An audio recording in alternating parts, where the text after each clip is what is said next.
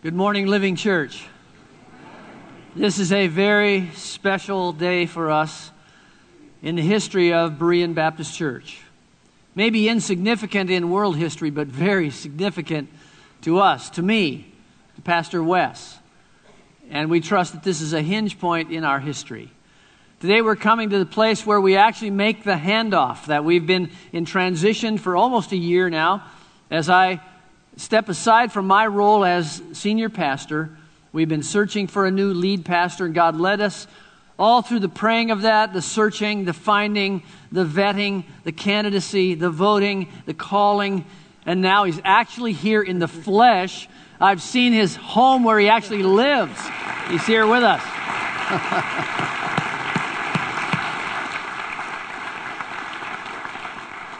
And He already has one sick kid.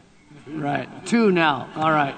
So Stephanie can't be with us today, but Wes Feltner, our new lead pastor, is here among us, and today is the day when he steps into that role. And we recognize that we've been walking in God's sovereign purposes, which we don't totally understand, but we know in our obedience that God will bless what He wants to bless, and if we are obedient to Him.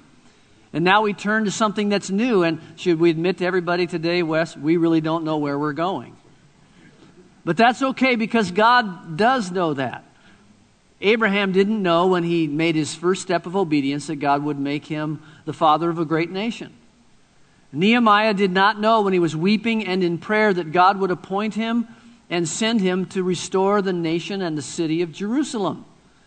And Paul, when he spent that night in a hotel in Troas, after having been defeated and going many other places, didn't know he would receive a vision from the man of Macedonia and that the gospel would go to Europe because of that.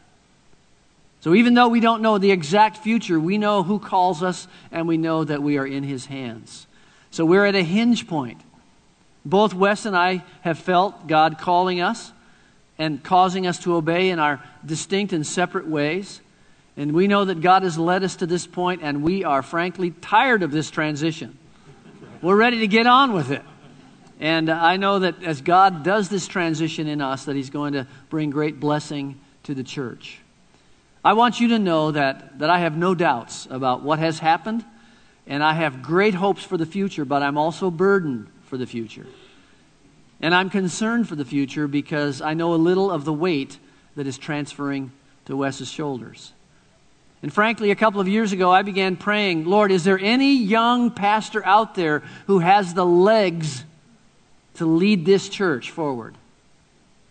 Had no idea. I didn't know if there was anybody out there. God led us to Wes, and he's got the legs for it, and he wants to do it, and God has led him here. So I have not a baton.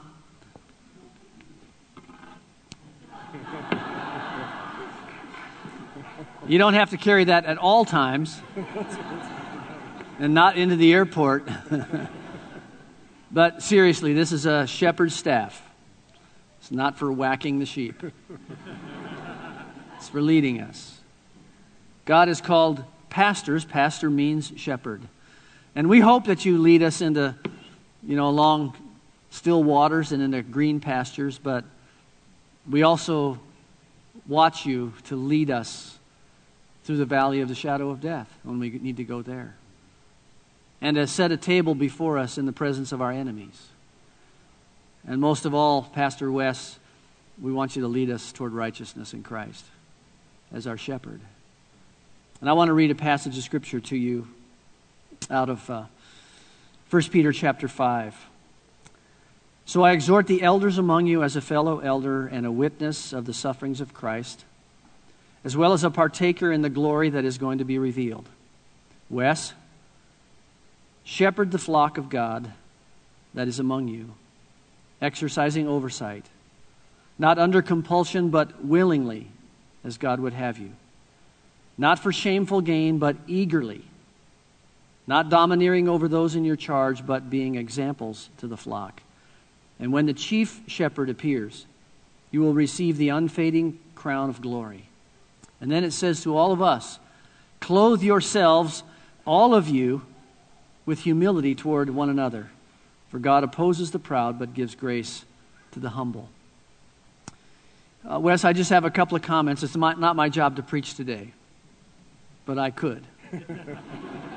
But a couple of words in here. One is, it says serve willingly. What kind of man wants this job? Willingly says, I get to do that. Well, only a man that God calls. You know that it's not a job, Wes.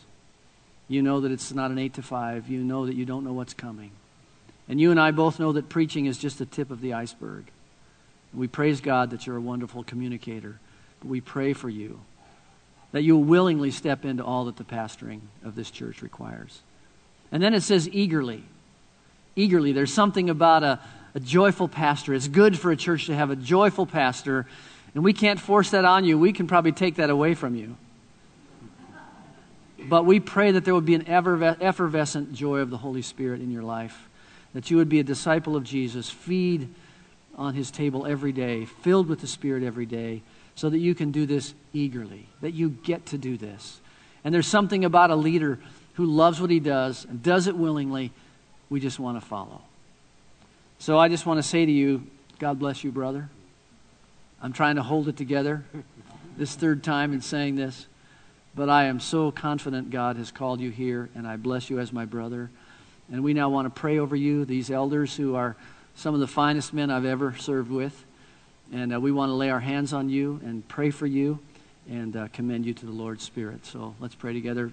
Tim Larson, the chair of our elder board, will pray, and then I'll pray. Oh, dear Lord, Father, King of kings, Lord of lords, Jesus Christ, our Savior, we do pray to you this morning. We pray, Lord, because you have brought us a man who desires to stand before this congregation and confess your word to them. Lord, I think back to the testimony that he has shared with us of how as a child he was called to salvation in you, and you have grown him and matured him and put him on a journey. And Lord, he comes in to step into shoes of men who have been faithfully leading this church for 50 years, taking the word and opening it and sharing the truth of Scripture to your people, shepherding them and caring for them.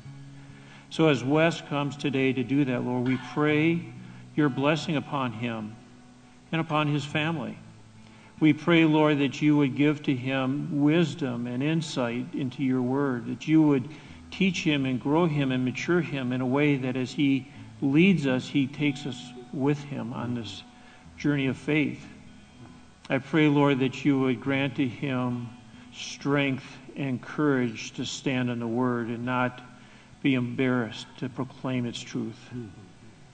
Give to us, Lord, your blessing through him and through the leadership that he brings, Lord, that we together as a body can glorify your name. It's in your name we pray these things and for your glory. Amen. And Lord, we pray for Wes now as he takes this mantle of leadership. Lord, we just add to the commissioning you've had on his life since he was a young man. And you have called him and you've equipped him and you've proved him in many other places under many other responsibilities. And now, Lord, you have uniquely equipped him to come here to be our lead pastor, to provide the shepherding that we need. And so, Lord, we pray that you would strengthen him in his inner man. We pray, Lord, that you'd give him a heart of humility and a voice of authority. But, Lord, we pray that he would live among us as an example of a servant and a disciple, one hungry after the Word of God and after obedience to Jesus. We pray, Lord, that he would be a husband whose wife takes delight in him. And we pray, Lord, for his role as a father. Lord, protect him in all of these things so that he can lead us in the ways that you want. And Lord, help us to be followers. Help us to be eager, to be obedient, to follow, to know your will as we discover it together. And now may the God of peace, who brought again from the dead our Lord Jesus, the great shepherd of the sheep, by the blood of the eternal covenant, Wes, may he equip you with everything good, that you may do his will, working in you that which is pleasing in his sight, through Jesus Christ, to whom be glory forever and ever. Amen. And all God's people said, Amen. Amen.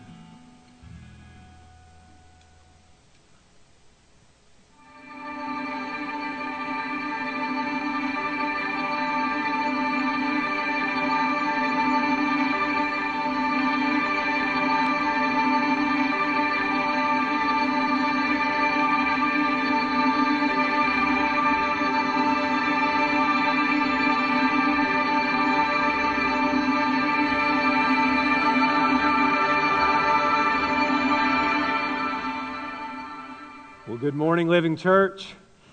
If you have your Bibles, turn to Romans chapter 1. That's where our text will be this morning. You know, as I've said that in the other services, and, you know, it hit me. I realized that that's Roger's statement, and I share that because I want to honor this man and because I resonate very well with that mission of being the Living Church out there. That's why I'm so excited today to be here and to be able to be your pastor, to take on this privilege of being able to shepherd you and to lead you. And it's because I've gotten to know Berean over the last several weeks and months and gotten to know its leadership and men like Roger and the elders and the staff. And it's been all the more just exciting about the opportunity that God had for us in this chapter of our ministry. And so I'm so thankful for Roger. I'm really thankful to know that he thinks I have nice legs. So thank you for publicly admitting that. And now I have a record on that. But just on behalf of my family, know that we're here with great joy and great expectation of what God is going to do in the days ahead. And it was difficult trying to figure out what God would have me share with you as kind of the first right out of the gate message. And God led me to this passage in Romans chapter 1 and beginning at verse 15. And I'm going to ask if you're able to stand to please do so as we honor the reading of God's Word. I do this not because it's a tradition or habit, because I want you to look around and see the visual that we're about to read the Word of God. And this is not just any book. I believe that these are the very words of God breathed out. The Bible says that all Scripture is breathed out by God. And so this isn't about the authority that I have. This is about the authority of God's Word. And here's what God's Word says to us this morning. In Romans 1, beginning at verse 15, Paul writes under the inspiration of the Spirit, "So I am eager to preach the gospel to you also who are in Rome. For I am not ashamed of the gospel, for it is the power of God for salvation to everyone who believes, to the Jew first and also to the Greek. For in it the righteousness of God is revealed from faith for faith, as it is written, the righteous shall live by faith." This is God's Word. Would you pray with me? Father, I do pray now that in these moments your Spirit would be at work. Jesus said that the Spirit would come to lead us into truth. So open our eyes. Give us a moment of clarity to see our life as it relates to the context in which we live. And Lord, apply this word to our lives that we might see exactly how we are to be the living church out there. We pray it in Jesus' name. Amen. You may be seated. Well, I grew up in a small town in Tennessee, and I spent most of my life in denial. You see, everybody that lived in my neighborhood and lived kind of around us was a redneck. But not my family, not me. I was convinced that we were normal. And I kept telling myself that over and over and over and over again. We're not a redneck. We're not a redneck. But then one day the essence of my gene pools was staring at me face to face. I came back to visit my parents. I had been away at college, and so I was taking classes like philosophy, and I was sophisticated. I mean, I had all the answers, and I was so intelligent. And so I come back to visit my parents, and I looked over into my brother's yard, who lived and still lives 2 houses over, and I saw something that looked very strange. I saw this thing that looked like a large piece of fruit. It's like, what is that? It was so weird. I don't know if you've ever seen those propane tanks that people have in their yard. They look like this. You ever seen one of those? Well, my brother painted his into a watermelon. Look at this. Yeah, exactly. It was horrifying. I thought, what is that? It's like a watermelon on steroids. What in the world? And I could just hear the Southern theologian Jeff Foxworthy. You remember him? those words ringing in my ears of, if you've ever painted a propane tank into a watermelon, you are a redneck. And I could just laugh at the picture of our other redneck neighbor bringing his chainsaw over to cut a slice. And, what the crime scene would look like after that. It was a moment of, are you serious? This is my family? And you laugh, but I wasn't laughing then. I was horrified because it got worse. I walked into my parents' home, and my mother had painted the kitchen table into a sliced watermelon. I thought, I am not from this family. Goodness gracious. And so, Berean, I'm going to be honest with you when I tell you that I live with the fear that one day I'm going to walk around our home and look at my wife and say, honey, I think that would look great painted like a watermelon.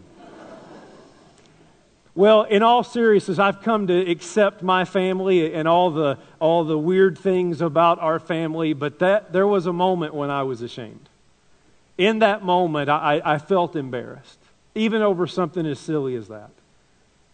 And the truth is, I bet every one of you in this room has had a moment in your life where you were ashamed. For some of you, you're ashamed of your parents. For some of you parents, you're ashamed at things that your children have done. In fact, I bet all of you, if you've lived long enough, have a point in your life where you're ashamed of something you've done. All of us know what it feels like to have that moment of shame.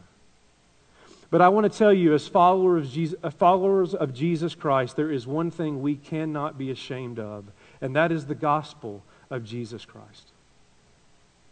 I share that with you this morning with intention as the first sermon to share with you as the lead pastor here at Berean. Because as I looked at the New Testament, as I was thinking about what God would have me share, I noticed a pattern in the Apostle Paul that he always seemed to get something out of the way right at the very beginning as he would write a letter. You take, for instance, here in Romans, right here in chapter 1, look back at verse 15.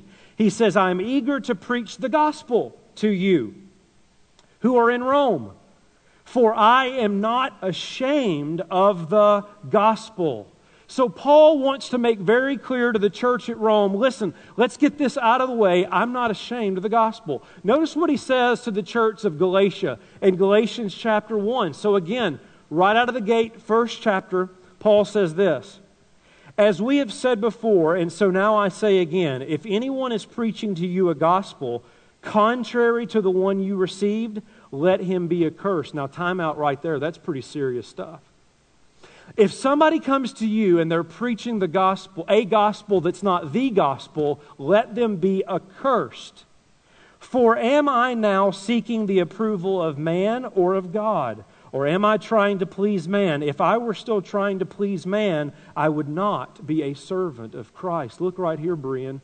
You're going to have to decide whether or not you're in this thing to please other people or whether or not you're in this to please God. Will you be ashamed of the gospel that has been entrusted to you? Notice what he says to young Timothy again, right out of the gate in 2 Timothy chapter 1 and verse 8. He says this, similar language. Therefore, do not be ashamed of the testimony about our Lord, nor of me, his prisoner, but share in suffering for the gospel by the power of God. And just one more that's found in 1 Corinthians chapter 2, verses 1 and 2. Paul says, and I, when I came to you, brothers, did not come proclaiming to you the testimony of God with lofty speech or wisdom, for I decided to know nothing among you except Jesus Christ and Him crucified. You see, the point is, Paul wanted every church to know right at the very beginning, here's the deal. I'm not ashamed of the gospel of Jesus Christ. And I want you to know, having entrusted to me this sweet privilege to be your pastor, I want you to know on day one, I am not ashamed of the gospel of Jesus Christ. Because my first and foremost responsibility to you is not to entertain you. It is not to bring a whole bunch of programs to this church. It's not even to manage the staff, though those are things that are part of the territory. My first and primary responsibility is to preach to you the good news of Jesus Christ. And I want you to know there's a lot of reasons why we could be ashamed, why I as a pastor could be ashamed, because there were lots of reasons why Paul could have been ashamed. Notice that he says in verse 16, I'm not ashamed of the gospel. Now, that seems a little odd way of saying it. Couldn't Paul have said, I'm proud of the gospel. I love the gospel. But he doesn't say that. He says, I'm not ashamed. Why? Because Paul is living in a context, in a day, in which it would have been easy to be ashamed. First, the gospel for Paul meant persecution. Notice back in verse 15 where Paul wants to go and preach the gospel. He says, I'm eager to preach the gospel to you who are in Rome. Now, what do you think of when you think of Rome? For some of you, it's like a vacation spot or tourism. When you think of Rome, you might think of the Colosseum, the Roman Colosseum. Or maybe you think of the Sistine Chapel. Or maybe Vatican, or some place that you would go and tour and visit. But for the Apostle Paul, Rome was a place of severe persecution. In 64 AD, the emperor, whose name was Nero, after a large fire had engulfed Rome, do you know who he blamed it on? He blamed it on Christians. Because Christians didn't worship the Roman gods who Nero believed controlled natural disasters. And so when a natural disaster happened, he blamed it on them. In fact, here's what the Roman historian Tacitus says. Now, and I know on your way to church, you were thinking, I hope our new pastor quotes Tacitus. Like, I was reading about him in my quiet time the other day, and I can't get enough. Probably not, but here's what the Roman historian said of this day under Nero. Besides being put to death, that is Christians, they were made to serve as objects of amusement. They were clothed in the hides of beasts and torn to death by dogs. Others were crucified. Others set on fire to illuminate the night. You want to know how they illuminated the night in Rome? They burned Christians. And Paul is eager to go there and preach the gospel. But what if they kill you, Paul? I mean, they've got a good track record here of doing some pretty nasty things to Christians. Well, then it's a good thing I follow the one who is raised from the dead. They may cut my head off for Jesus, but one day He'll put it back on. I don't care ultimately what man will do to me or say to me. I'm not ashamed of the gospel. And listen, Brian, I'm not trying to compare what Paul was going through in Rome to today or even other places throughout our world that Christians have to endure great persecution. But make note of this. When you live a life, when you are unashamed of the gospel of Jesus Christ, it will cost you something. They will call you things. They will say you are narrow-minded. They will say you are intolerant. And those might just be the nice things they say about you. But Paul said, regardless of what they do, regardless of what they say, let's get this one thing straight, Romans. I'm not ashamed. And I'm not only not ashamed even though the gospel would bring persecution, I'm not ashamed even though the gospel is not a very popular message. Pop quiz. Where does Paul want to go? Talk to me. Rome. What does Paul want to preach in Rome? The gospel. And what is the gospel in summary form? It is Christ and Him crucified. Now just think for a moment what he's saying. I'm eager to go preach about a man who was killed by the Roman government, and I want to do it in Rome. I wonder how that's going to go. He wants to preach repentance from sin in a city that celebrated sin in Paul's day. Rome, maybe next to Corinth, was as bad as you could get when it came to celebrating sin. And Paul wants to go and preach repentance from sin, which he does in the book of Romans. I mean, that's like preaching against gambling in Vegas, or country music in Nashville, or cold weather in Minnesota. It just doesn't make any sense. It's not going to be popular. But Paul doesn't care because he's not ashamed. And he understands that there is a sense in which the gospel, before it will encourage you, will offend you. The gospel, before it will comfort you, will hurt you. The Bible says that the Word of God is a two-edged sword and it cuts. Because everyone in this room who's trying to keep all the rules, the gospel says you've broken them all. And everybody that's trying to get by on their own good works, the Bible says you're filthy rags. But yet the gospel comes and says to all of those who've tried hard and failed, there is grace. But you must admit you need it. And that, Berean, can be a humbling thing. I love what Jeffrey Wilson says in this quote, where he says, the unpopularity of a crucified Christ has prompted many to present a message which is more palatable to the unbeliever. Let's make it easy. Let's make it comfortable. But the removal of the offense of the cross always renders the message ineffective. An inoffensive gospel is also an inoperative gospel. Folks, we cannot compromise on this.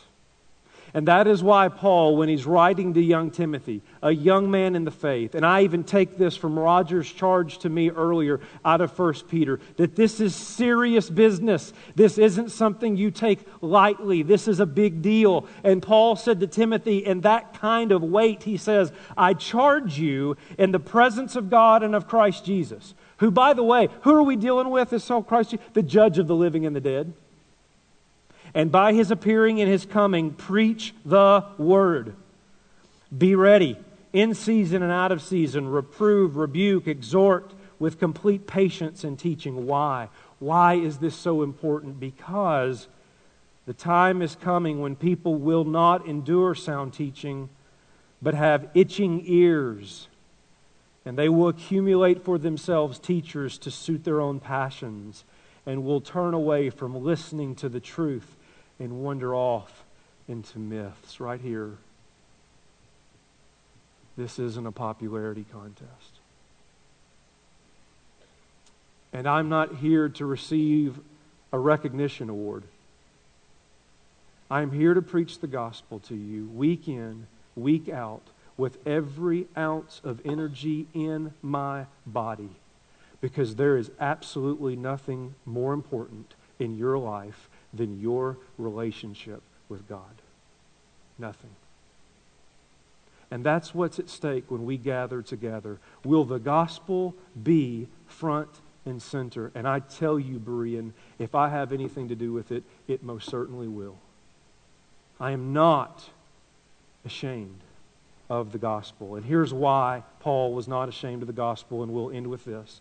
Even though it could bring persecution, even though it's probably not going to be popular, he's not ashamed because, look at verse 16, for I am not ashamed of the gospel, for it is the power of God for salvation to everyone who believes. I'm not ashamed of it because there's power in it. Man, like the gospel does things. It messes your life up for good. It transforms you. Dunamos, the Greek word here, it's where we get the English word dynamite.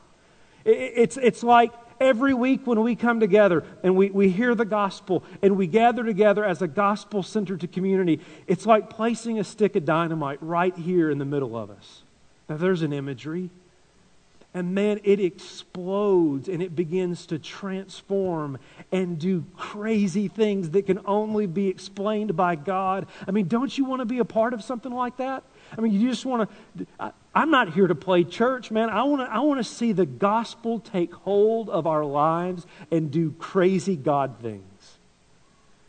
And Paul says, the reason I'm not ashamed of it's because I know firsthand that's what the gospel does. You see, when most of us think of Paul, we think of the person who wrote much of the New Testament. But let me remind you that before that happened, what did Paul do? He loved to persecute Christians. His idea of a Good Friday night was taking a Christian and messing them up really bad. I mean, think about that. Paul enjoyed hurting God's children. Now, listen, I have children. You hurt my children, that's God calling me into prison ministry. All right? You just think about that later, all right? And any parents, I get an amen, you know. You don't mess with my kids. And here Paul made a calling out of hurting God's children, but God doesn't throw him away. No, He just transforms him by the gospel of Jesus Christ and turns a murderer into the greatest missionary. You know, the gospel just does that kind of thing. Because it's not of man, it is of God. And so that's what I'm excited about to see in the days ahead, of the gospel that we're not ashamed of, comes in power because it is the power of God and does a great work among us. Things like marriages, even some in this room, reconciled. Families that are strengthened. I notice a lot of young people in this service that because of the gospel we see children and teenagers who are raised up to be this mighty army of God. And I'm telling you, we need you to stand up to your generation and say, I will not be ashamed either. I don't care what it cost me. I don't care what they do to me at the school. I'm not going to be ashamed of Jesus. That the gospel takes hold of this congregation and we see things like that, or things like people who are in bondage that are set free. I want to see some religious people who are playing the church game be transformed to actually know what it means to love Jesus and walk with Jesus and worship Jesus. I want to see the nations reach for the glory of God and spiritually dead people come alive. And that will only happen when the gospel is front and center. I'll leave you with this. When I was in high school, you were judged by the car you drove. I don't know if that was true for you, but they would say things about you based on what you would drive. And one of our friends came to school one day in something that could only be described as a piece of junk. It was a rust bucket. Smoke coming out of it. It was awful. In fact, some of the students were even saying, I would be embarrassed to drive that. But see, what they didn't know is he and his father had rebuilt the engine inside. And boy, would it fly. Don't ask me how I know. I'm just telling you, it would fly. Somebody told me, a friend of mine. You see, it didn't look like much on the outside, but there was power under the hood. And I tell you, dear church, we are living in a culture that looks at a crucified man in an empty tomb, and they don't see much but narrow-mindedness and intolerance. And I look at many churches even across our land, and they look at a crucified man in an empty tomb as something that needs to be repackaged, that will be easier to swallow. But I'm telling you, a crucified man and an empty tomb is the power of God. And that's why I cannot. I promise you I will not be ashamed to eagerly preach it to you. Let's pray. Our heads are bowed, our eyes are closed. Father, I pray that this resonates with us. There are some men and women, some teenagers in this room who are in context right now. It's a school, it's a family, it's a relationship, it's a job where, though they might not admit it, they've been ashamed. They've avoided conversations. Their life has not fully reflected a life that is unashamed of the gospel. And so, Lord, I just pray as we close here that you would apply this in only the way that you can to our lives, that we would see this is more than just about a pastor and a new season of life in the church, but that this is about every single one of us that daily takes up our cross and lives for the sake of Christ wherever we go. The living church out there. So challenge us, Lord. And then, Lord, I pray that in the days and months and years ahead, that you would do great and mighty things as we seek to be faithful to the gospel that you have entrusted to us. And we pray it in Christ's name. Amen. Amen.